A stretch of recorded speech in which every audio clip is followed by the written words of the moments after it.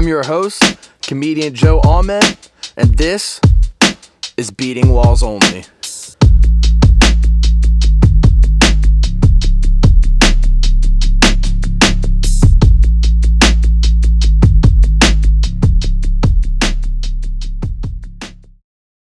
R for record. All right.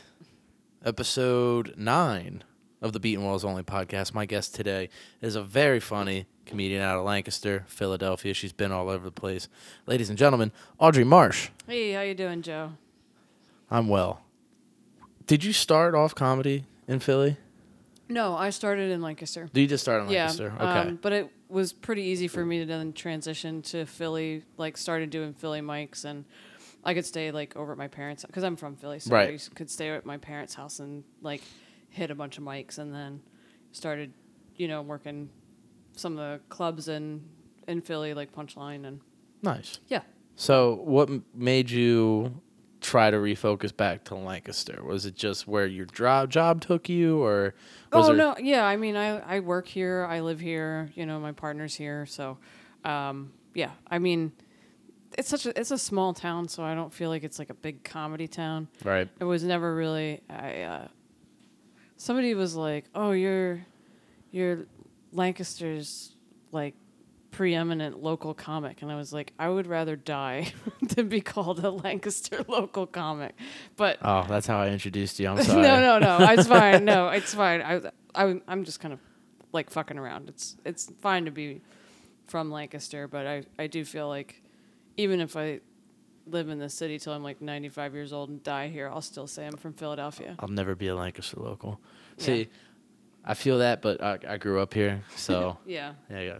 Yeah, I mean, I think there's two kinds of people that grew up here. There's there's the people who are ride and die, love it. My partner's like that. She loves Lancaster so much, and then there's people who are like, I got to get out of here. I hate this town. Yep. And I wasn't, I liked it here. I've lived here since I was 23, 24, and I liked it here and kind of until things got super Trumpy. And then I was like, you know what? It's just it's too close. I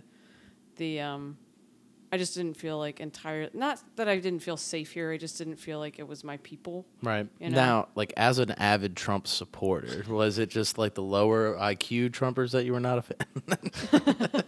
No. Audrey does not like Trump. But, shit, I had a question for you, but I forgot what it was. Yeah. Oh wait, no. Going off of your, there's two types of people. I've simultaneously been both, because currently I recognize Lancaster for what it is. It's a nice little hub. We have a great local music scene. Mm-hmm. And I'm finding out about the great comedy scene. I think we have a lot of potential talent. In the area. Oh yeah, for sure. And I think that because it is the small city of Lancaster, focuses on the arts, there are a lot of things to do here. Right. And it's really, I don't want to be I don't want to shit all over Lancaster. I do like Lancaster. Shit all over it. But as far as when things got super Trumpy, what bothered me more than the Trump people were the kind of I don't know, generationally wealthy liberal people who were breaking their arm to pat themselves on the back for how progressive they were, but really right. They live in these lily white neighborhoods.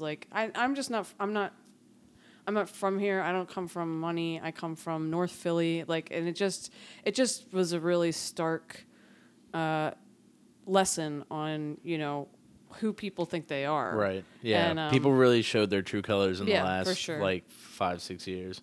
And I just I retreated a little bit, and also started to focus more on doing comedy outside of Lancaster. Since I started in 2013, but since 2016, I think I run a mic in Lancaster, and occasionally I'll do a local show if somebody puts. But I'm not putting together shows in Lancaster. I'm going somewhere else. Yeah, that makes sense. To do shows. Yeah, I mean, I definitely want to I'm starting to branch out as my comedy career wise. I find I went to Soul Joel's for the first time a couple weeks back. That was a good time. I haven't been there yet because I work too close up to the time that would make it reasonable for me to get there and sign up. You need to get there and sign up right off the bat because they're Me, Charles, Kyle Ziegler, and there was one more. I can't remember. No, it was just us three. It was me, Charles, Kyle Ziegler, and we got there about 45 minutes to an hour before the mic was even supposed to start, and then there were already people waiting there to sign up. Right. Yeah. So that's what I've heard, and I just that's I don't know. I don't have the energy for that. I'm not young enough to have the energy to still do that. Like haul ass to after work to get to a mic an hour and a half away. I'm not doing that anymore. Yeah, because it was crazy because we were all like, "Are you the host? Are you the guy I need to give my money to? Or like who? Right, who? yeah. Like where's he That's at?" right. There's a cover. Yeah, There's you a have cover to, to go yeah, up, right? $5. Yeah. $5. I mean, that's honestly it's a pretty nice situation for $5. Like I didn't Right. mind shelling out the money. Like I'm glad I don't have to do it at Phantom Power or Comedy Zone. Right. But like it's definitely it's almost worth it because like there's a guaranteed crowd. Even if it is like 40 to 50 comics, you're still performing in front of 40 and 50 people, Did 40 of them go out and smoke at a time? No. Well, that's good. Yes. Yeah, that's good. That's probably like my biggest complaint of Phantom Yeah, Power. Like all of a mine sudden, too. like Yep. everybody's outside smoking. I'm like, all right, guys, I guess I go fuck myself now. Yeah. Especially towards the end of the night, and I think that I don't know. We're definitely not trying to like put all the talent in the front. Like I don't Right. want you to feel like that. It's just that it just kind of works out that way with the way people sign up and things like that. That when we split it into two halves, I think that second half is making people like feel like the show's over. Right. And the same. I don't know. When did you start?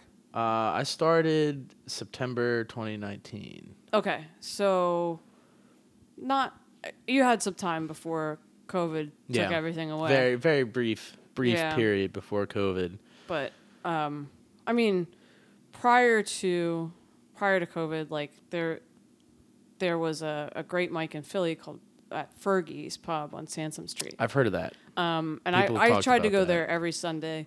Great mic. And they divided theirs in half. But usually it was like new people, new signups that went in the second half. And same thing. Like, Right. they were people going up at 2 in the morning because it would be 40, 50 signups. And we're not trying to structure it that way. Right. Like we want funny comics on both halves. The reason that that's we fair. started doing the two halves is because I couldn't tell if it was like safer or maybe less safe. I just couldn't tell like if it was I would do the first couple comics and then Jared would take over, and we did that because of COVID. Okay. Because we were like, instead of just exposing one of us like all through the night, because we used to do like I do 1 week, he does the next week. Right. Yeah. Now, you are aware that COVID is a liberal hoax, right? Yeah. No. I got my microchip though, so I'm all set. Bill Gates is tracking me. Steve Jobs wasn't doing a good enough job tracking me with my iPhone, so Bill Gates had to put a microchip in me just to watch how much stupid shit I do all day. It's really boring. It's kind of All she does feel is go to work self-conscious. and drive Yeah. and see mediocre comedy. Yeah, and perform mediocre comedy for sure. When you came to the Rec Room last week, I really enjoyed your set. Like I thought it was fresh, it was new. So at least it was shit that I had never heard before. So it was. I feel good. like this is what I think. I think that the comics that see me primarily host an open mic, like I don't know. I feel almost like. Do you guys know that I am a real comic? When I first started, no, I did not. Yeah. But now I do. Okay. Because like I've seen you fucking kill at mics before, But like when I was completely ignorant. Like I had no idea. I still don't know how any of this shit works, Like but I remember one night, like Joey Tepedino, I guess had a show coming up that weekend or something like that, and he came out and like did like a chunk of his set, and I was like, holy fuck, like where Yeah. did this come from, dude? And I complimented, I was like, dude, that was really fun. Like thinking he was just like a guy that's been there long enough to be like, hey, do you want to host? You know, like that was like how I thought it worked, but like now I'm seeing how everything's functioning. Yeah. I get And a little mics more. mics are to work stuff out. Mics are to do new stuff. Right. And I'm like I feel like it's a shitty position to like go up there and be the host and like do the first 5 minutes. Like nobody's listening. Yeah. Like every time. And so like I feel like it's like hosting the mic, it's more or less like it's a little bit of stage time, but it's like It's not, mainly. it's not my best. I'm not putting Right. my best effort into that. All right. So No, I get that. Because, like, you got to be like, oh, drink specials, we got some food, blah, Exactly, blah, blah, yeah. blah, you know. And people are like, yeah, shut the fuck up, get the comedy going, you know. Mm-hmm. People still rolling in from their cigarette. But, yeah, I mean, I've definitely gained, like, just in the year that I've been doing this, I've gained a lot more appreciation for, like the talent that we have here, you know. Yeah. And, like, especially now doing these, like getting to sit down and talk with everybody one-on-one, just to kind of see like the madness that goes into the joke writing. Like it's just nice. It's nice to like get these other perspectives, because like me, I just talk to myself until I make myself laugh. And then I try to tell it to you guys, but sometimes it doesn't always work. you know where you really have a talent, and you're so new, and think about like September 2019 till March of 2020. Like that's a really short amount of time. For sure. And then, I mean, I feel like the wins are totally out. Like I've been doing this 8 years, but I would only maybe count 7 because the last year was just bullshit. Yeah. And I feel like I'm starting from the bottom again. Yeah. And so, but what I wanted to say to you is that where you really actually, like, I hear your writing talent coming through is the cute, clean jokes. Thank you. You're a lot more. The thing about trying to tell offensive jokes, and I don't like I don't think that nobody should tell offensive jokes or anything like that. Right. But I think that it takes a while of writing those like little cute Stupid quips that fucking- people laugh yeah. at before you can really realize like where your cadence is, where the punchline is. Then you can start being funny about dirtball shit. Yeah. But I mean that's an opinion. Like I'm not Yeah. Buddha on the mountaintop of comedy, but I watch so many of you guys like come Right. up and you're just like I just like you're like I'm gonna tell a joke about smacking my girlfriend. It's like you're not ready to tell a joke about smacking your girlfriend. You're not funny enough yet. Yo, that's so true. 'Cause every time I've tried to tell that Yeah, joke, it has not gone well. And you know what? I've watched you have like several good jokes in a row. And then I got a curveball. What's the thing? Yeah, and then you do that, and everybody's like, "I'm not on board anymore." like, what the fuck and it's was not that? Even, it's not even like because Phantom Power is not the like, it's. I think it gets a reputation for being like a more woke room, but like it's not that. That's not what it is. I don't think it's like a more woke room, because we still relatively get the same people at the Yeah. Harrisburg mic, and like it's still like I think the issue is like I feel like people are too spread out. I think that is what the issue is with Phantom Power, with like lack of laughs, because like you'll get like a chuckle here or there, but then because of it's such a big room, Right, yeah. You And know? everybody, like a lot of the people like to sit up top. And I kind of like that, people Right. people want that perspective, and it feels like there's an audience up there. right? But like you said it the other day, you were like, Speaking I'm just to the like void. shouting into a void. Yeah. Well, you know especially what? when everybody walked the fuck out right before I Joe- went on stage. Joe, I don't know how to tell you this, but someday you will drive 4.5 hours Just to do that. to do a show. You'll be excited to be booked on the show. 9 people will be there, and nobody will laugh at anything you say. I can't wait. I can't wait. I mean, that's kind of how I felt for like the first show I ever got put on. Joe Ferraro, like he gave me 5 minutes for one of the first, Going Greek ones that he's been doing. Yeah. I just ate my dick at that show. Oh That yeah. Going Greek show. Those people hated me. Tyler, I closed the show, so I had to do 20 minutes. And Tyler, like, I watched it happen, like, and I'm not blaming the audience because it threw me off and then my set sucked. But like as soon as I like got up to the mic, like I was just watching people be like, like it's just this rural Pennsylvania thing where I'm like, I'm not gonna say anything like horrible. Like I'm not gonna berate you guys or like I don't automatically think you're a Nazi. Relax. Right, yeah. I mean, but kind of.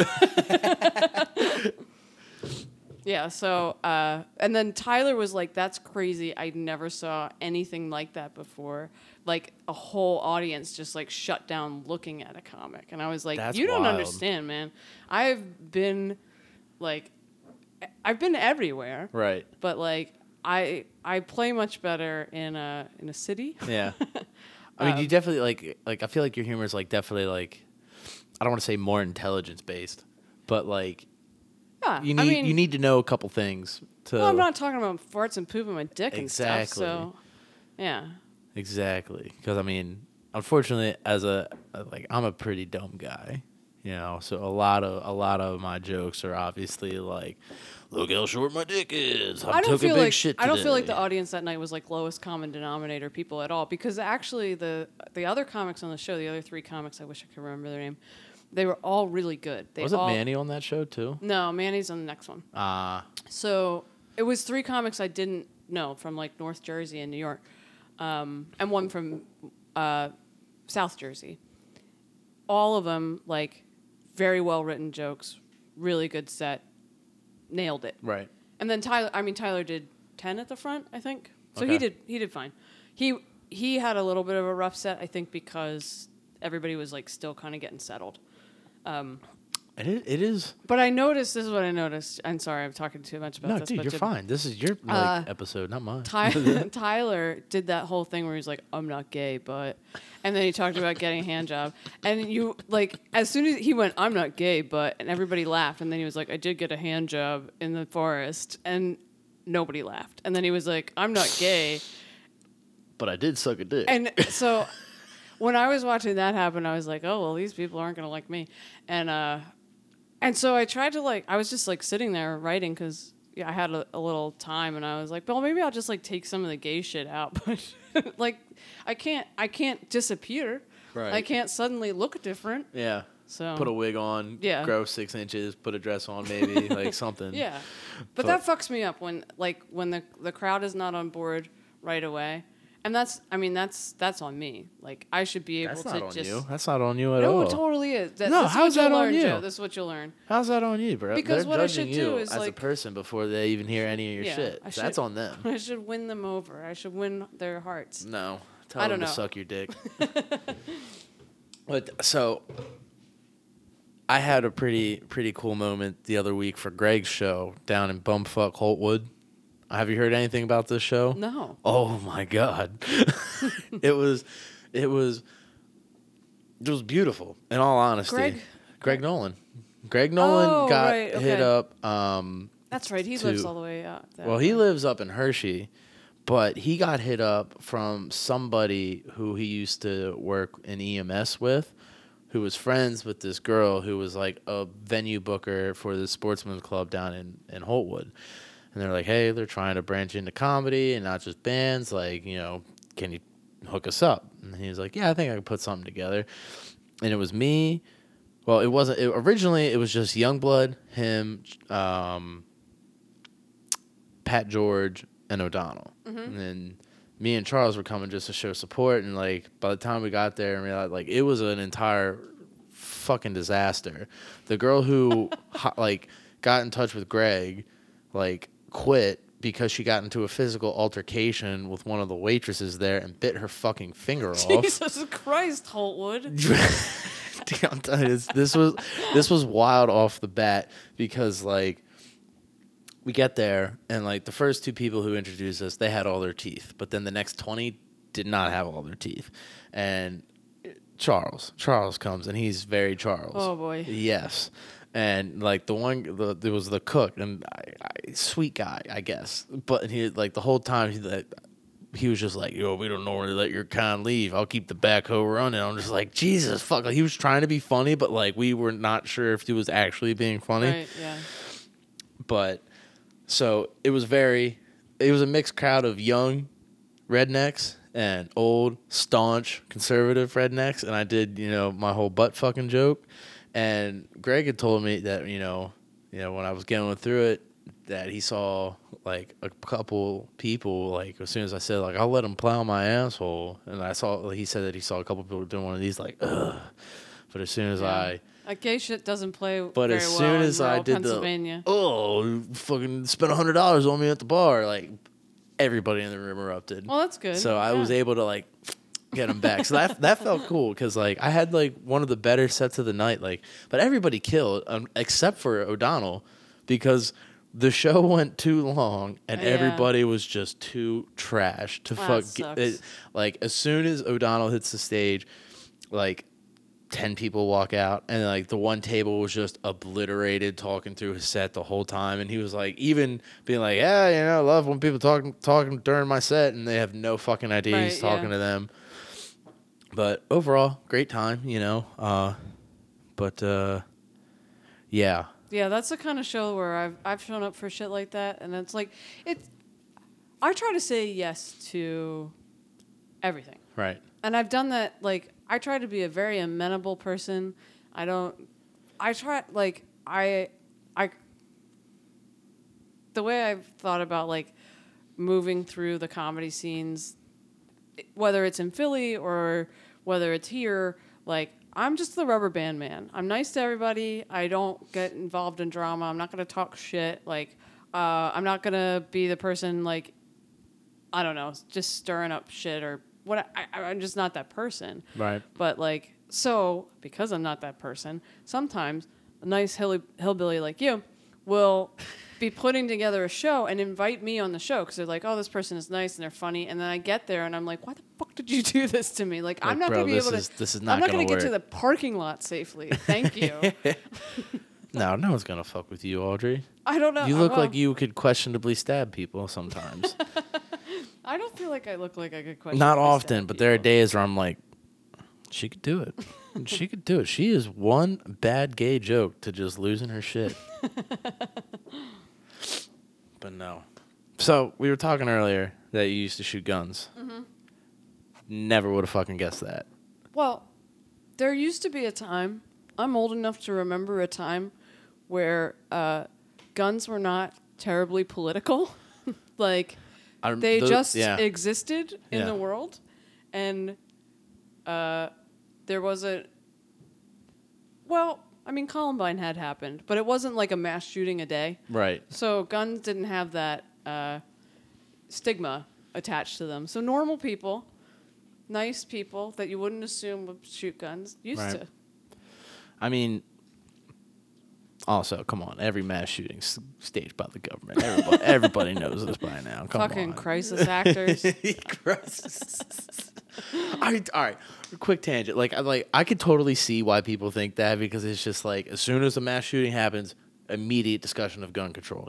But Joe, at the same time, no gun control happens.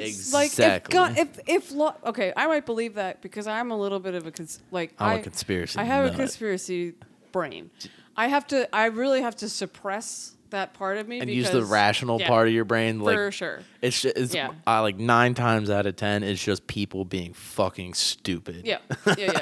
But I mean, we've had conversations, but I have a little bit of that worm in my brain, and sometimes that button gets pushed. So sure, I could get down with crisis actors and FEMA trains and shit like that, but I don't.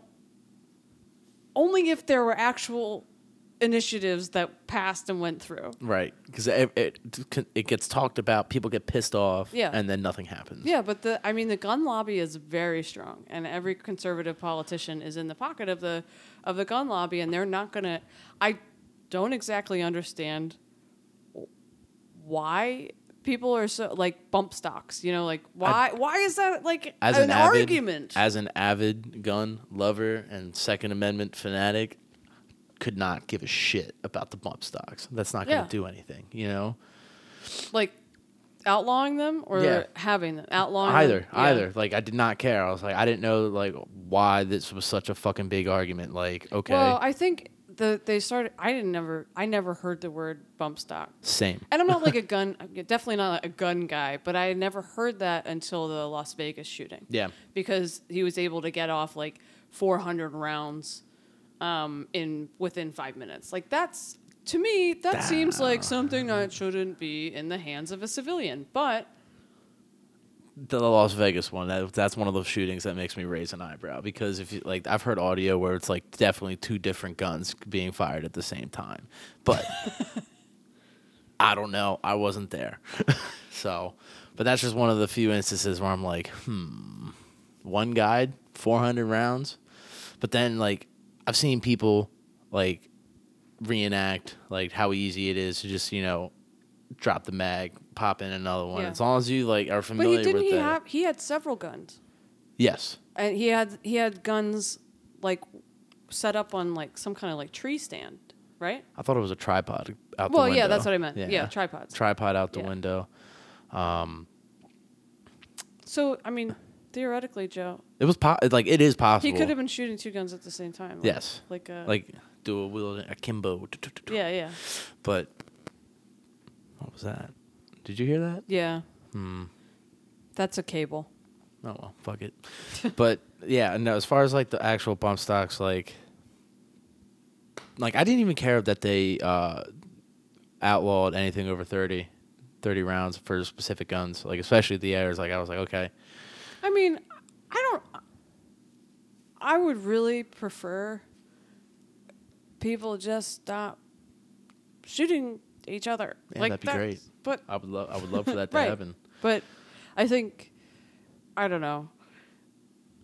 I think that a lot of the gun violence, a lot of the day-to-day gun violence, I would say that there's probably not a good percentage, but a percentage of those guns that like wouldn't be influenced at all by gun control because they're either those kit guns or whatever, or they're I don't know, like illegal guns, or they come in giant boxes from the Philippines, like shaved down guns. But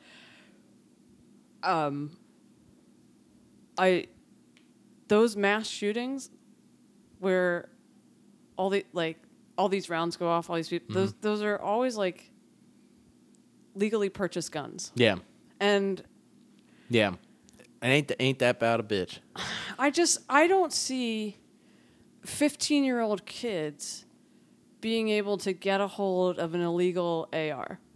But I do see fucking dads buying their 15-year-old kids assault rifles. Yeah. Why? I don't understand why. Yeah, I don't. I'm not saying Now, I'm not saying I have the answers to this. I'm not.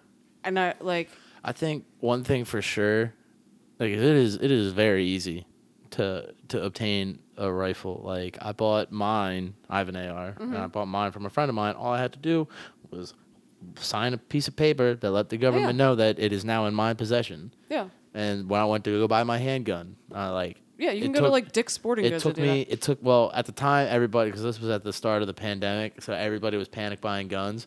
So it took like 3 hours, but like people can easily just go in. It takes about 30 minutes to do the background check. You can walk right out. And I don't know if you know this, but it's very easy to lie on those, like because there's a series of questions, like do you have a felony? No. Do you use drugs? No. Yeah. What's your favorite color? No. That kind of shit. Yeah. But, I think as much as I love the ability to just to walk in and immediately buy a gun, like I'm not entirely opposed to having like further like an actual like mental health screening, Yeah. Like get looked at. I feel like especially for like anything that can contain like 25 to 30 rounds. I think that's pretty reasonable. Maybe like there's like a driver's test and nobody goes nuts over that. Like, like you have to get a permit first. Right. And then you go in and you take a test. Yeah. Showing A, you're not a lunatic, and B, you know how to point it and shoot it. Knowledge of safety and all that shit. Yeah, like that makes 100% sense to me. And but here's also my side tangent. And I think we should be able to have everything. I think we should be able to have tanks, grenades because nobody's gonna be fucking I around. want a fucking tank. I do want a You know tank. what? I want a tank. I have a driveway now. I have never had a driveway in my entire life. bet I'm a putting tank- a fucking tank I in bet it. a tank would look dope in that driveway. I have an Airstream trailer. I'm gonna get that out of No there, one's and gonna then yeah. I could see Emily popping out of a tank with a fucking AK, just ready to fuck shit up. No, actually, the only gun in our house belongs to Emily. It was 12 gauge. no, it's a 9mm. Okay. It's a nice. I mean, it's a nice gun. It's like a Hungarian gun. I forget. It's like a K and then a bunch of letters. But yeah, her her stepdad decided that she like needed to have a gun in the house, and I always say it's like her stepdad was like fine with her being gay, but like just didn't looked at me and did not trust me to protect He's her. like, all right, well, you need to have some type of protection here. Yeah, this little pipsqueak's not gonna do it. But she doesn't know how to shoot it. I do, or load it, or anything. But I'm just picturing like somebody like God forbid somebody breaks into your house. She's like, Audrey, you got to do it. I always say that too. And she was like, she had the gun and the magazines in different places, and I'm like, I don't want to That's fucking. a responsible gun owner. I know, but I was like, I don't want to. Like, we can have a gun safe, like under the bed. Yeah. Well, I don't need anything like that. It's very like, that's empty. like a gun sarcophagus. It's very empty, Yeah. unfortunately. Well, you know, I'm working on it. one can dream. Yeah. Yeah. So I think that that's silly that that the bullets and the magazines are in a different room than the actual pistol. Yeah. I think should anybody, well, we also have a pit bull and a very large black lab, which I think will be a better deterrent than tiny lesbians with one gun. My girlfriend just got a 9mm Ruger, but she fucking insisted to she had to have like it sparkled and colored to Tiffany blue because that's her color. That's her favorite color. I'm just like, and I'm thinking like no, because like I'm thinking she wants it to carry, or I want her to carry it, like get her like concealed carry permit just in case like ever some shit goes down. She's like, what's up, And she was like, no, I got my concealed carry just so I could transport it. I was like, you can transport it. All you have to do is take the fucking magazine out and put it somewhere else other than where the gun is. But when she first got the gun, right, she didn't. She knew how to slide it back, but then she didn't know like how to take the initial like the top off to clean it and all this shit. And I'm trying to show her. She's like, you don't know what you're doing. You're gonna fucking break it. And then I'm like, okay. And then she went and did this course, because she's a responsible gun owner, and she learned about it. And then she comes back. She's like, yeah, you knew what you were doing. I'm sorry. And I was like, that's right. Do you go to a gun range? Or? Not my gun range is my cabin. Oh. Yeah. My family's got a cabin up in Sullivan County, so I go up. I don't go up very often, but when I do, I take my guns up and I try to shoot them. So. Even the AR? Yeah. I haven't shot it yet mainly because it's a fucking $1 a round, and so that's $30 a magazine. You gotta really mean it if you go shoot up a grocery store. Apparently, Oh, dude, fucking Chris Rock nailed it. We don't need gun control. We need bullet control. But yeah. I'm actually going up to my cabin here next weekend, and I decided I'm just gonna get 300 rounds and blow through them. Casually drop $400 in ammo in a weekend. On bullets. Jeez. Well, fuck, Craig Paul said it the best. If you're only now just buying ammo and not only now just buying crypto, you're fucking too late. Right. And it's so true because you used to be able to just go to Walmart, get 100 rounds of 5.56 or 223 for like $30. Now you get 50 for 60, something ridiculous, or 20. It's literally over about, depending on where you look. That would do it for me. I'm such a cheap ass. If I was ever like, I'm going to go to my job and I'm going to, I would just be like, $20? No, I don't know. It's too much money. You lucky bastards, you live another day. Yeah. Wait till these prices fucking drop, man. I just want to make it clear that I would never go to my job. Yeah, I feel like we should actually toss maybe. in like, hey, these are jokes. We're Yeah. comedians. We were fucking around. We do not want to shoot anybody or wish anybody any type of harm. Except for that one guy, fucking George. No, there is no George. But you had mentioned earlier that you were in a band. Yeah. What was your jam? What was your thing? We played like kind of like post-punk, post-industrial, or post-rock kind of industrial, like sludgy. Nice. It was A little bit of Ministry, a little bit of Nine Inch Nails. A little bit of like, Converge, Shellac, like that. I mean, it was definitely like not girl music, but we played mostly like in Chicago. We had like a little bit of a following in Chicago, and Chirac. like recorded an album, and it was a fun time. Pretty much all through my 20s, I played in bands. Nice. What was your instrument? I play a lot of instruments, but I played the guitar in the band, and I was the lead singer. What's your favorite instrument to play? Probably, I mean, the guitar definitely, Okay. but I like, this is just me like getting older, but I like was playing a little bit, not like ever playing out, but like playing country music with this little group, and I was like, I like doing that. Like I can't picture that at yeah, all. so I learned the banjo. What? Yeah, I had a good time with that. I play the trombone. So I grew up on a drum set. I started when I was 5, but when I got to 5th grade, I was like, I'm not playing drums. I want to learn another instrument. I want to play the trombone because I wanted to learn how to play jazz with the horns and shit. It was either saxophone or trombone, and I decided to go with trombone. But my mom didn't want to fucking buy a trombone. She was like, "You're playing the drums. We have drumsticks."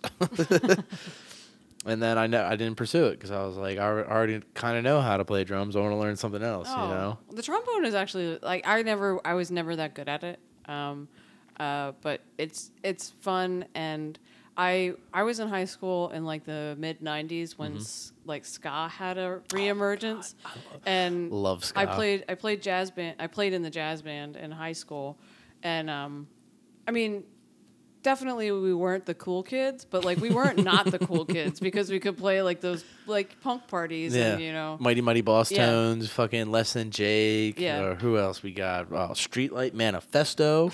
yeah. Love ska. I like the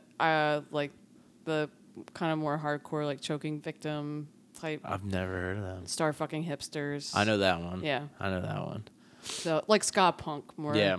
Like Op Ivy. Yep. Yeah. Yeah. Okay. I was like when I could totally Mighty see Mighty you. Boss Tones, Mighty Mighty Boss Tones actually like that They were had a little fun. bit of, they were super fun, and they were like really good musicians. And also I went to a Real Big Fish. I thought Real Big Fish was totally corny, but I went to love a Real Big Fish concert at the Electric Factory when I was probably like in 11th grade, and it was a very fun concert. They played with the Toasters. Do you remember the Toasters? I don't remember the Toasters. It was like at that time there was 5 million different ska bands. Yeah. All that. Dude, like, who do you think really put it on the map? Do you think it was Real Big Fish or Mighty Mighty Boss Tones? I think Mighty Mighty Boss Tones probably had. I think when they were in the movie Clueless, that song. I've never seen that movie. You've never seen Clueless? No. Jesus, how old are you? I'm 25. Oh, well, I highly recommend seeing the movie Clueless. Okay. They were in that movie. Okay. And it kind of like pushed that song up the charts, and then you saw there were other ska bands that already existed, and like we were like Rancid and Op Ivy that already had a following and popularity. Pennywise. I'm glad you brought up Rancid because I almost forgot about them. I fucking loved Rancid when I was a kid. Yeah. But yeah, I think as far as like white ska, no, seriously, No, like I know Mighty you- Mighty Boss Tones are responsible for the white ska, I guess mainstreaming white ska in the 90s. Right. But I mean, prior to that, it was like Bad Brains, like that was early 80s. Bad Brains was. I mean, they were kind of like. Early 80s? I thought they were more like 80s, like 85, 86. I mean, is that you might be early? right. Yeah. I don't fucking know. Yeah, but Bad Brains, they would do like the hardcore, they would do the reggae, they would do the ska. So, yeah. Did you ever see the movie Basketball? No. Oh my god, it is it is a fucking beautiful movie. It's by the creators of South Park. Okay. Matt Stone and Trey Parker. I think I know about this movie, but It is just obnoxious, but they create this sport, you know, it's a mixture of basketball and baseball, hence the name Basketball. And they're the Milwaukee Brews or something like that. So they have Real Big Fish come on, and like their song was, you know, beer or whatever. Yeah, whatever. Yeah. I think Smash Mouth killed that movement. It became. I have this whole thing. Okay, so I'm gonna tell you this music thesis that I have. I think that the logical end of every kind of alternative music usually comes to a point where it's trash. Like, unfortunately. Like think about the like Seattle grunge sound. Mm-hmm. Seattle grunge moved into Pearl Jam, moved into I know Pearl Jam's not terrible, okay, but right. They're not great, and they're definitely more commercial than real Seattle grunge. Moved into Pearl Jam. Pearl Jam gave way to something like fucking Stained. They're from Massachusetts. Stained gave way to things like Nickelback and Puddle of Mud, and it just got to a point where it sucked. Hold on, we're gonna have to pause this. Pause this, because first of all, we are past the age of hating on Nickelback. They have given us timeless classics. You look like a guy that would defend Nickelback. Like if there was a multiple choice quiz, like which one of these open mic comics would defend Nickelback, I'd be like Joe Amen all the way. 100%. Yeah. No, I don't. I'm indifferent. I'm not actually a Nickelback fan, but I mean Nickelback's like it's like a meme to hate Nickelback. Exactly. But also, they can't. Not everybody can hate Nickelback because they still fucking sell out stadiums. Yeah. To who? People who shop at Buckle. Those Holtwood people. I used to work at Eastern Mountain Sports in the mall right next to Buckle. And I was like, who shops here? Who wants those rhinestone bedazzled jeans? Like men's jeans. I have a friend whose stepdad fucking shops at Buckle, and it is the Jeep life, and he fucking got bedazzled shit on his back pocket and Fat Oakley's on his face. I'm just like, God damn it, dude. Okay. Ears still pierced, probably like early 40s. I don't think that she'll ever listen to this, but my ex, this is like a thing with the gays, but my ex is like a really close friend of mine. But her partner that she's married to is like, she's first of all like the butchest lesbian I've ever seen in my entire life. She scares the shit out of me. But she's definitely like a bedazzled jeans, Oakley's, like Marlboro Lights. Actually, she dips. Nice. Yeah, she wears like steel toe boots to. I saw her wear steel toe boots to somebody else's wedding, and that's a bad bitch right there. And she's not completely alone in the world as far like it's not just like. That's the only lesbian that exists like that. That's the stereotypical lesbian that I refer to as the Guy Fieri lesbian. There's got to be a joke in there somewhere. Yeah. I want to say Dyke Fieri, but I feel like that's too rude. You can't say Dyke. Okay. Yeah. I'm sorry. No, it's okay. I mean, you can say it. I mean, you just said it on your podcast, but you can say it in my presence. But I just want you to know that that's a... Don't go up on stage. That's ours. Yeah, that's ours. Okay. I can say dyke. I can say dyke all day. Yeah. But that's like black people with the N-word. Exactly. Yeah. Well, I mean, I don't want to equivocate those two things because You're smart. I think black people have sustained as a people in the United States a lot more oppression than the dykes. But also, I don't prefer to be called that by a person who isn't a dyke. But that's the concept. Yeah. Yeah. Yeah. Picking up. It's close. but it's not. It's not. It's The oppression isn't behind it, but like the principle of it is there. right. Yeah, I mean, like lesbians you're not aren't part of the universally loved, but also we weren't enslaved for. Yeah.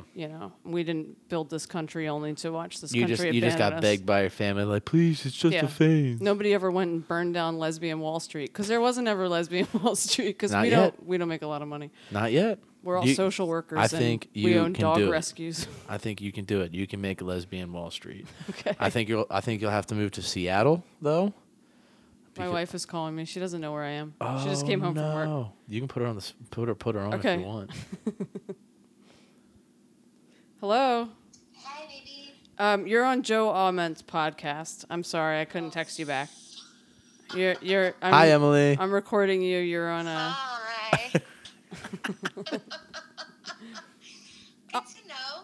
Thank you for warning me. I appreciate it. Yeah. Do you want to do you have anything that you want to add? I'm sure that anything I say would be hilarious, but no. Okay. We're talking about lesbian Wall Have Street. fun. Yeah, we're talking about. You guys- Well, I'm the wrong What are you guys person. talking about? We're talking about lesbian Wall Street, but I'm the wrong person to advocate for such a thing because I'm anti-capitalist. Woohoo! Yes, absolutely the wrong person to advocate for it. All right, I'll be home soon. Okay. Have fun. Bye. Bye. Bye. I really do enjoy Emily. She's a sweet person. She really is. Yeah. I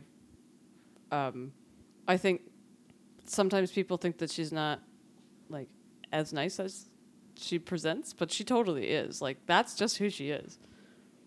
She's a sweetheart.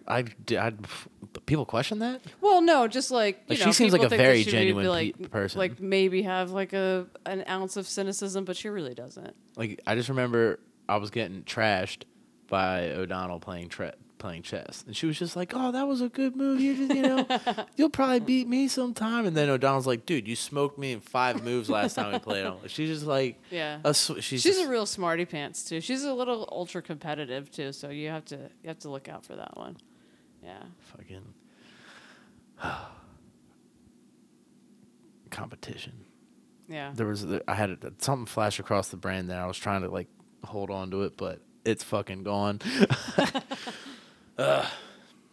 Now, your podcast. Also, by the way, I fucked this part of the intro up. Audrey is the other co-host of the Cure podcast. If you remember previously, I had Tyler Weigert. I had Tyler Weigert come on, and he was the co-host.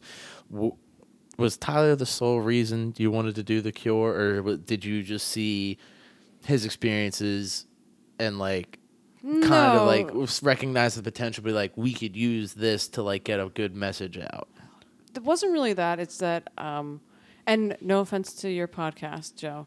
Tyler asked if I wanted to podcast with him, and I was like, yeah, I want a podcast, but what I don't want is another podcast where With two comedians shooting the like shit. two local nobody comedians interviewing other nobody comedians. I actually would Hey, I would- that's what I'm doing. right. Well, and I said no offense to your Yeah, podcast. no, I get it. There's There's a million of these. There's a million of these, but and they're not funny and they're not unfun. It's just like I didn't want to I can't reinvent that wheel. Right. So I said I wanted to do like a. Have you listened to our podcast? Yes, I'm not caught up, but Okay, that's okay. I actually really enjoy it. I was gonna say that, but continue. So the difference is that and a lot of some podcasts are people having a conversation around a table, and that's obvious. I like those kind of podcasts. There's some of those I love, like My Favorite Murder or Lady to Lady. Like there are, or even Pete Holmes, his podcast. I don't know that one. Do you know who Pete Holmes is? No. Pete Holmes is my favorite comic. I'll have to check him out. Yeah, he's so funny. But, like those kind of sit around, talk to other people type podcasts. But then there are other ones that are like high production value, heavily edited with interviews woven in and like different. Like substance. Yeah. Well, no, I'm not saying this has substance. I mean, it has substance, but like it's not just It's more of like a whimsical. Like I would say like probably most people would be familiar with like a This American Life kind of style. I don't know what that is. It's a show that by Ira Glass on NPR. People who listen to this podcast, Joe, will know what This American Life is. And they'll also have seen the movie Clueless. I don't know. It's funny. It's funny that you say that it's a thing on NPR, because when I listen to your podcast, I'm like, damn, this just should be on NPR or PBS or something. Like, thank you. It feels very professional. Yeah. You know, and that's kind of what I wanted to go for. And thematically, like I have worked in mental health care so the theme of the podcast is like two comedians kind of figuring out and discussing different topics in mental health. And also there's an element of trying alternative therapies for mental health, and then kind of like reconvening and talking about it. But there's episodes that we don't try anything new. We're just like kind of discussing some particular aspect. So I've worked in mental health for 16 years. But I also am really open with my history or current whatever, depression and anxiety. Tyler is really open about his his mental health history and being diagnosed with depression, anxiety, and also obsessive compulsive disorder. And I thought it was like kind of like a cool theme that we could work off of. Yeah. And it's so far it's like, I think we have like an audience that is, we took 2 weeks off, and because Tyler is also a college student trying to graduate, and like, I didn't realize how busy you would be. Right. But yeah, like we have people who, but I don't know, not people I know. Like, hey, where's that next episode, Exactly. motherfucker? Like, Yeah. come on, like. We have, if you look at our analytics, we have listeners in Ireland and listeners in Australia, and we've only made 5 episodes so far. Look at you go. Yeah. I made the mistake of looking at my analytics. I was trying not to. I just wanted to like just do my thing, and hopefully it happens. But I that's how I found out how many plays I'm getting. But like, I'm really not trying to focus on that. Like, I just I mean, and our plays, they kind of like, what's nice to look at, if you look at your analytics, look at how many people listened to your first episode and continued listening through the other. This is episode 9. Yep. Yeah, just check out who kept listening, because You can even if see you have a who- small percentage, well, no, you can't see exactly who kept listening, but you can see what your audience is. Okay. So, like, if you got 70 plays on your first episode and you're consistently getting 70 plays and your audience says that there are 70 people, and so that it's clear that there's not new people coming in, Right. or that there are more consistent listeners, then, like, it's just, like, a nice thing to be like, oh, people are actually, like, continuing to tune into this. They're not just like, oh, I like Joe, I'll listen to one of his podcasts. Right. Yeah. I feel like I have a good bit of that, of like, But it's what, like, I know my 2 biggest fans, I'll keep saying this, is my grandma and my great grandma. Like, they've listened to every single one. And I forgot to tell my 90-year-old grandma to not listen to the one with Tyler, just because of how sexual it was. And Oh my God, poor Tyler. He keeps talking. He's new to it, So, like, I've talked to him about this before. I was just like, hey, because like I saw him get pretty frustrated one night with Youngblood, because Youngblood was being Youngblood and grilling him about it, because he said something about, or Youngblood had asked him like who sucked a better dick, or or gave a better hand job, his girlfriend or whatever.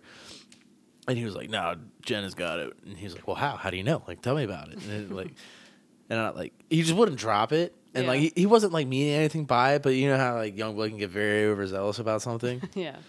Which, a lot of love for Youngblood. But like, I watched Tyler, so I took him, not aside, but one thing we were talking, I was like, hey man, one, if you don't want to get grilled about it, don't tell everybody about it right off the bat. 2, just like, I forget what else I told him, but I think at a certain, like, especially with like somebody that's raised really Christian or something, and then Right. like they're breaking away from that, and they're like, I'm a sex guy now. yeah, I have sex now. So much sex is happening in my life. Yeah. But Dude, I love Tyler to death, though. he's He's a good kid. I think of like he's like my like nephew. That's how Yeah. I kind of think of him. Like I feel very protective of him. I feel like I feel like protective of a lot of these young guys that like there's a reason why people do comedy, and it's not because they're super stable mentally or emotionally. Real healthy, happy people. And I mean, there are dickheads that do comedy, but for the most part, like it's just like kind of the way that I approach the people of comedy, like these are pretty broken people, and the last thing that you want to do is like break them down more, unless they're extraordinarily racist. Then, fuck them. Speaking of racist, what happened Monday night So, with our homeboy Fats Clay? Bazinga shirt tucked into his jeans. Is that what he was wearing? No, I made that up. Okay. He hasn't ever worn a Bazinga t-shirt, but can't you imagine him wearing a Bazinga t-shirt? Yeah. 100% can see that motherfucker because like. So, okay, I'm gonna be diplomatic about this. I think that young man probably has developed like a serious chip on his shoulder. He has extreme social ineptitude, possibly bordering on autism, although I'm not qualified to diagnose him. I think that he, in response to being likely bullied or, I don't know, whatever, just like an awkward kid, like, and he's probably young, right? He doesn't look that old. No. I'd put him in like the 20 to 22. Yeah, I think he's in his 20s, yeah. So, I think that in response to something like that, like I'm pretty sure he didn't grow up like the cool kid, but what Really? he does is he say. comes in and he's just going to like get us before we get him. And he did that with T, the bartender, not this past Monday, but the Monday before, because he walked in without a mask. And T very politely asked him to put a mask on, and this guy like postured and like got up to 11 really fast. With me over the summer when we were doing the stuff outside, he came one time. I didn't know him. I put him up, not last, but I put him up close to the end. Right. And he came over and he was like, "Is that the list?" And I was like, "Yeah." And he was like, "Well, I'm not going up that late. Like, I can't go up that late." And I was like, "Oh, why? Do you have somewhere?" I'm like, I am a You will extremely 100% reasonable shuffle person. the list around Right. if If need somebody be. says I got to go to work or somebody says I have to get up early, I will put them at the top of the list no matter how hard they suck.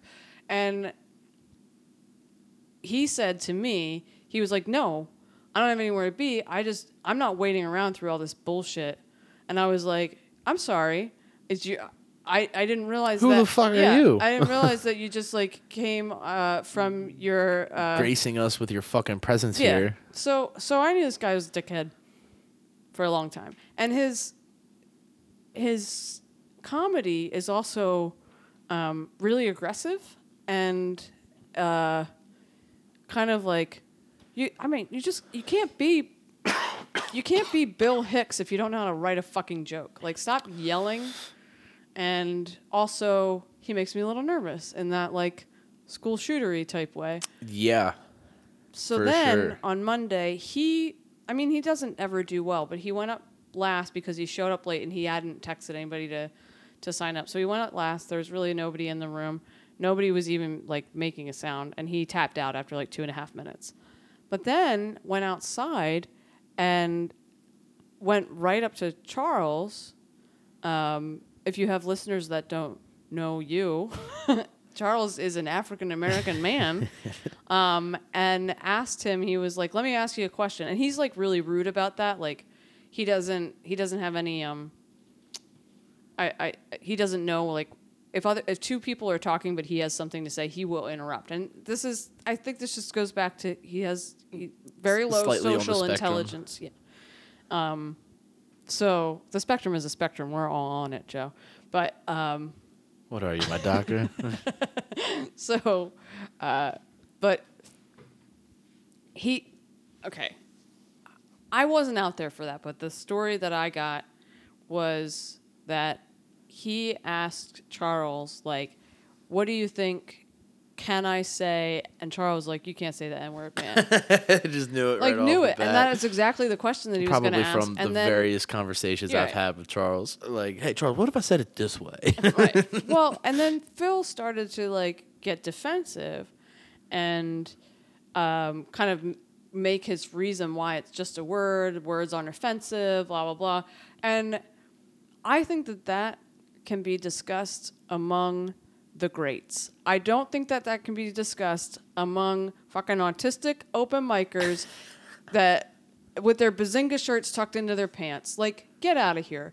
Fingerless gloves. Yeah. Ladies and gentlemen, fingerless fucking gloves. You have like just no authority and no agency to speak at all about that, especially like if you're trying to make a place for yourself in like it's a small scene, it's kind of a clique. I know that there are people who feel like they're not like fitting in right and stuff, but I'm sure that guy feels it hard.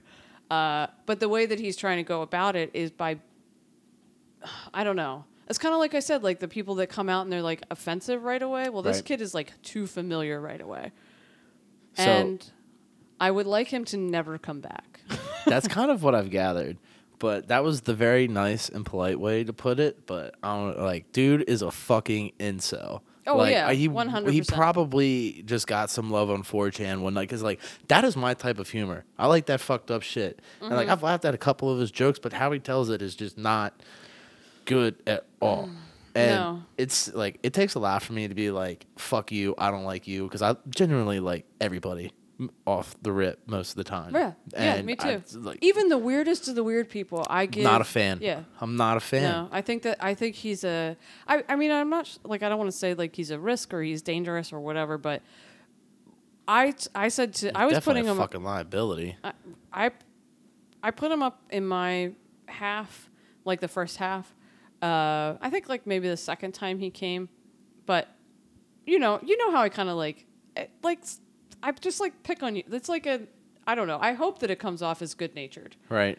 But I did that, and he like I could see him like get like his back up with me, and I said to Jared, I was like, he's going on your half the rest of the time he shows up, because what I don't want is to be responsible for him going and shooting up a lesbian bar or sorority or something. Like I don't want that to happen. Like at I least shouldn't be laughing because, like, think about that kid. What was that kid in like San Diego who was like he couldn't get a girlfriend, so he went and shot up a sorority. did not hear about this. It was like a couple years ago. Oh, then I don't remember this. Yeah. Oh, I might. Probably not. A couple years He ago, was I was like- doing a lot of drugs. He was a so- kid who, like, he was like a kid with money, and he was like, I have money and I have a nice car. He was an incel. That's actually how incel entered the, popular lexicon. Like, we didn't Okay. know what that was until that kid went and shot up that sorority. Because, like, I love bashing women as much as the next guy, but I'm just like, God damn, dude. You just can't, like, if you're going to say fucked up shit, you got to make it funny. I think you told me that. Yeah. I think that came right out of your words because back in my early days when I tried to do that feminist bit. And like I said, like I'm not the arbiter of what is funny and what isn't, and I'm not trying to, but I think like I can watch a comedy set that like I can watch Bill Burr. I fucking love Bill Burr, and watch how he has crafted a joke, how he's made something that like I wouldn't. It's not an opinion I hold. It's not an opinion I would espouse. What I actually watch these comics do, these offensive comics do, is become likable first. Right. And the audience will understand, hopefully, that you're kidding. Right.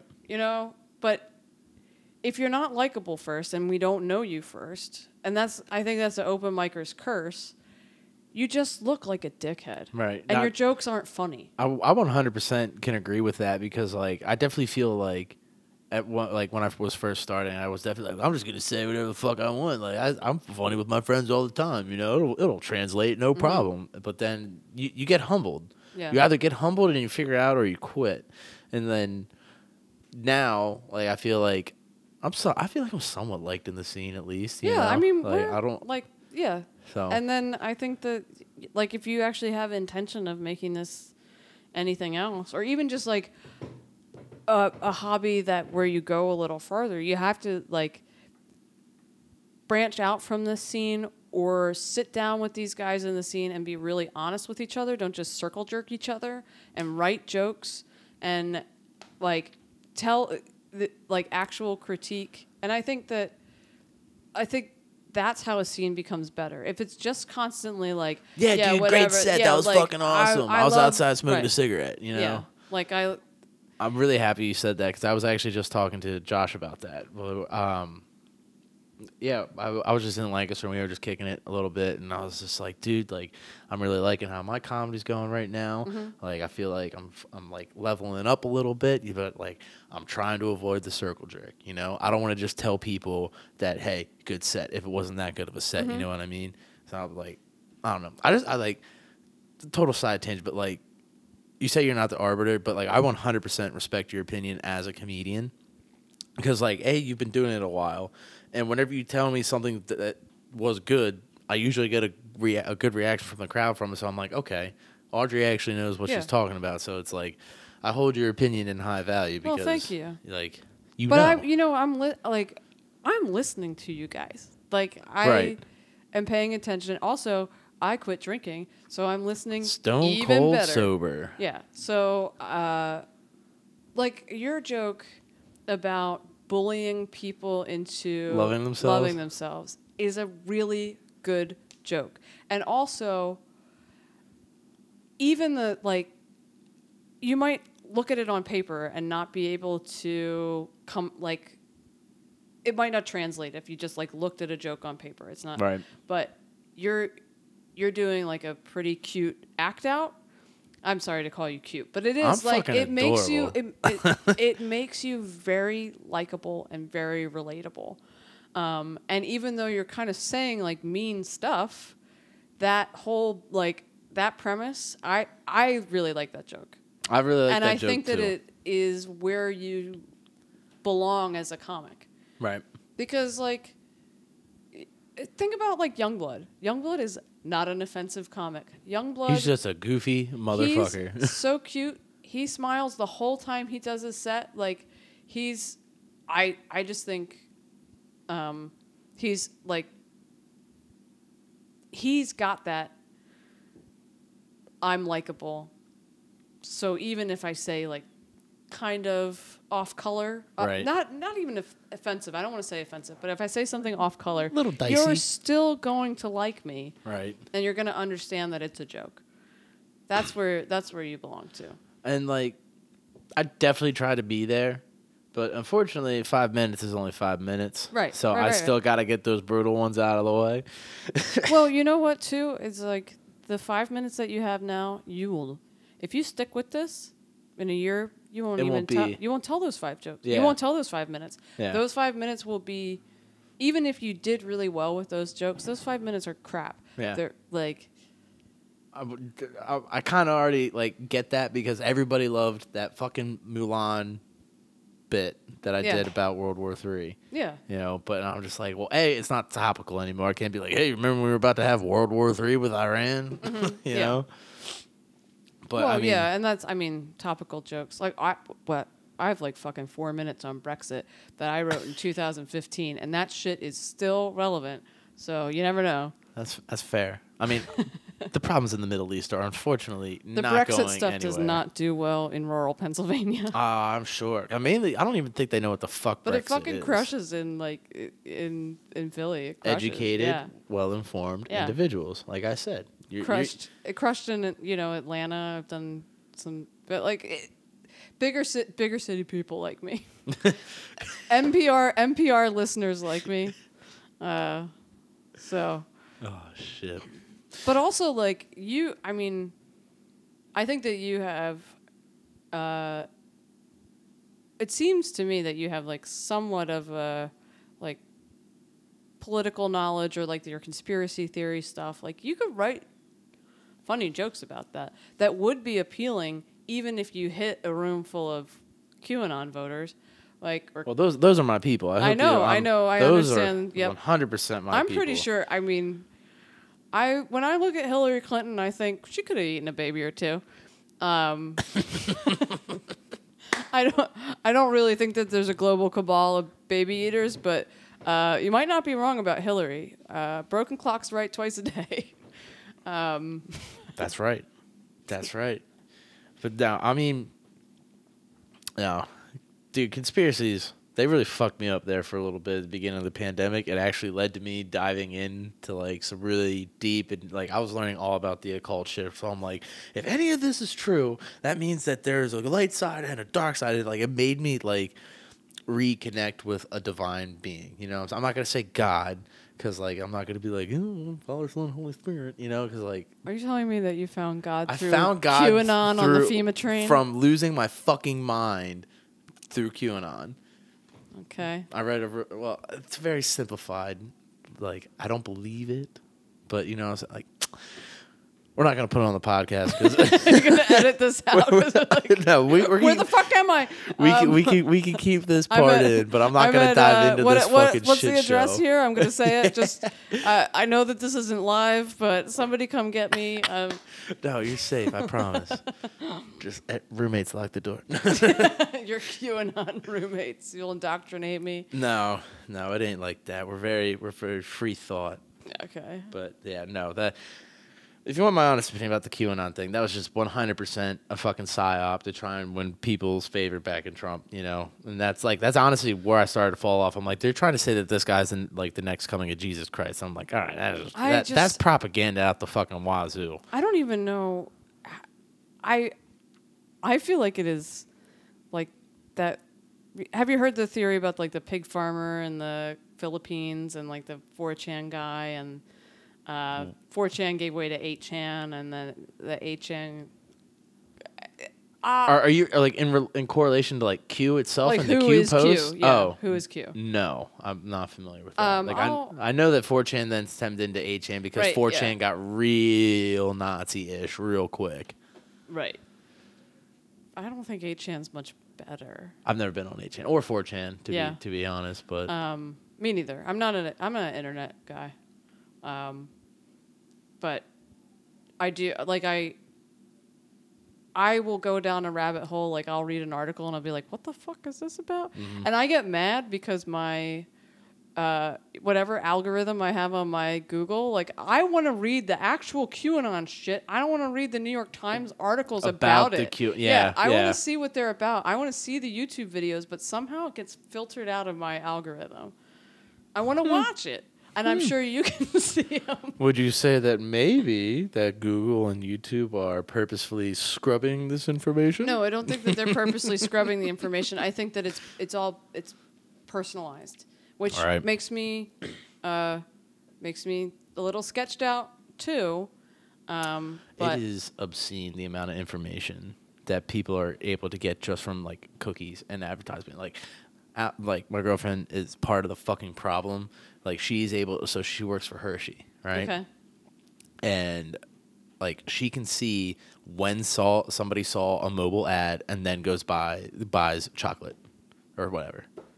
whoa, Jesus Christ, is that real? That's 100% real. If you get because like Hershey's chocolate tastes like shit, by the way. Hey! No, that's got to be edited. that out. That part's got to be edited out. We are pro Reese's, Heath, York, peppermint patty. I love Twizzlers. Twizzlers are my Do you favorite want some candy in the Twizzlers? whole wide I have world. a fucking big ass bag that I can't eat because I'm trying to lose weight. Okay. I will give you some. But yeah, it is the amount of information, and that's just for chocolate. Not like I had a buddy that used to work for Listrak whose his entire world was just seeing who, like, you could see like exactly what these people are looking at when, like, they could predict when you're going to buy a certain product. That Like, makes me want to hurl my phone out your window right now. dude. It is insane, and it's funny that we're talking about this right now because today I dropped $100 on like jiu-jitsu gear, like just shorts, shirt, and like so. I bought the shorts were on sale, and they're like $30, $35, and then I wanted to get a similar color matching, top rash guard. So, and that was $50. And they're like, oh, well, $10 more and you get free shipping. Well, nothing on the website costs $10. So the cheapest thing was $15. Okay. So now, and they're like, bam, $100 right out. Like, that is fucking prime time, like, marketing strategy. Strategery. Yeah, that's the word exactly you're looking that's for. exactly what I was gonna say, but I was trying not to Strategy. say. Thank you. I was like, that's just like fucking ingenious that they can just fucking bing. And I guarantee you, because I've been looking at this shit for a while now. They were probably like, "Yep, today's the day that Joe breaks." $100 order to Fuji. I feel like as much as I like am anti-capitalist and I am also like kind of into dressing myself. I don't know if you've noticed that about me. You have a great fashion sense. Thank you. Much better than my shorts and tie. But because of that, and I don't have Instagram or Facebook apps on my phone anymore. Good. And I never had a Twitter. Not having the apps on my phone makes me check it so infrequently. Right. But I feel like as a stand-up comic, especially as COVID restrictions are lifted, that's how people contact me. Right. But I don't even have the Messenger app on my phone, which you learned. I did learn that, but now I have your number. Yeah. So I should be checking it more frequently now that COVID restrictions are lifted, but I got used to like not doing it. But I will still get I'll be looking at like a news site or something, and I get targeted ads, and it's always for clothing. And it fucking sucks me in. It really does. All my targeted ads are like prepper shit. You're like, oh, get your tactical gear here. And, get a week's worth supply of emergency food you can store in your basement for 50 years. Yeah. That's all my targeted ads. And then the occasional, like, I just want to know, like, what the FBI guy who's stalking my information thinks, because it's like guns, patriotism, blah, blah, blah. LSD, psychedelics. This dude's tripping balls listening to fucking dubstep, I mean, that's I like, you wouldn't describe yourself as alt-right, would you? No, I'm pretty moderate. Yeah, I'm pretty moderate. Kind of like, but like it just I was like dependent. Like it's I getting. think maybe comedy's helping that for you too a little bit. Like, I've been the same. Okay. Like I used to be like fair, like pretty liberal. Like I've always been a registered Republican, because like when I registered, I was like, I'm going to be the Democrat influence in the Republican Party that we need, But then now, like my views have like mainly stayed the same, but like it just feels like now there's a lot of, not from like you, but like I see it on Twitter, like where my moderate stance on something is like now starting to be considered alt-right, and I'm just like, whoa, that's fucking weird. Yeah, I mean, I think it depends on where you stand on mostly race and keep them sexism. separated. No, like I've like, dude, 100% preach unity all day, every day. Like, and like I fucking drive an '89 Chevy Silverado that looks like shit. I automatically look racist as fuck, especially if I'm coming from work. Is that really what you drive? Yeah. That's your daily driver? That's my daily driver. 89 Chevy Silverado? 89 Chevy Silverado. Jeez, that's just with running on hopes and dreams. 223,000 miles on it. Wow. That's actually like, this is a good commercial for the Chevy Silverado. Dude, it is a beast, because I had my, well, I don't know if you ever saw my last truck, but I had an 03 Dodge Ram. But I had an internal coolant leak, and I threw a rod in my engine, so completely fucked up the engine, and it was looking at like $3,500 to get it fixed. So I'm like, well, if I'm gonna spend that kind of money, I might as well just buy a car, especially if I'm doing comedy, you know. So here we are, a little over a year later, haven't bought a car, and just dumped $1,500 into the Chevy because I had my brakes go out on me as I was coming home from work the other day. But that's a wear part. Yeah, it's not. I mean, but if the engine, I'm just surprised that there's still. I mean, they don't make them like they used to anymore. They really don't. That thing is going, and dude, it is crazy, because I was like, yeah, this is gonna be my project truck. I'm gonna fix it. And I ended up just sitting in my mom's backyard for like 7 or 8 months until I fucking blew the Dodge up. And then, but it was funny because when I got it towed there, because I bought the two trucks together from a friend of mine. I basically bought the Dodge and then got that one for free because his dad was tired of fucking looking at it. And when I got it towed to my mom's, he was like, "Oh man, I'd keep that Dodge in the garage and fix this up. This thing will run." And I was like, "Yeah, whatever, buddy. It's an '89 with 200-some thousand miles. That thing maybe got 50,000 miles on it, if that." And sure enough, Dodge blows up coming back from a mic in Harrisburg, and that thing's been treating me right ever since. Yeah. So I'm about to kill my fucking car. It looks fine. It does look looks fine. good. I mean, it's a Honda. I haven't had like any problems with it, but like I've put so many fucking comedy miles on that car that I just worry about her. yeah, But- I worry about Tyler's car. Oh yeah, like that Hyundai Sonata. That or thing whatever was it is. making some noises when we went to Easton the one time. Yeah. Well, shit, Audrey, we are at an hour and 20 minutes. How do you Okay. say we wrap this Yeah, up, I get you think- out of here? You can yeah. get to your wife. Yep. I like to end my podcast with positive affirmations. Okay. Do you have any? I think that comedians are broken people that deserve to be coddled and loved. Well, there you have it, folks. Episode 9 in the books with Audrey Marsh. Check out her podcast, The Cure, with Tyler Weigert. And then I know she just said she doesn't have Facebook or Instagram on her phone anymore, but check her out on Instagram and Facebook. Yeah, it's at Marsh DeVitri on Instagram. But I don't post anything. You really suck. don't, because I follow you. Yeah, I don't- suck. It at, is I it is suck very at social rare. media. But Yeah. all right, ladies and gentlemen, good night.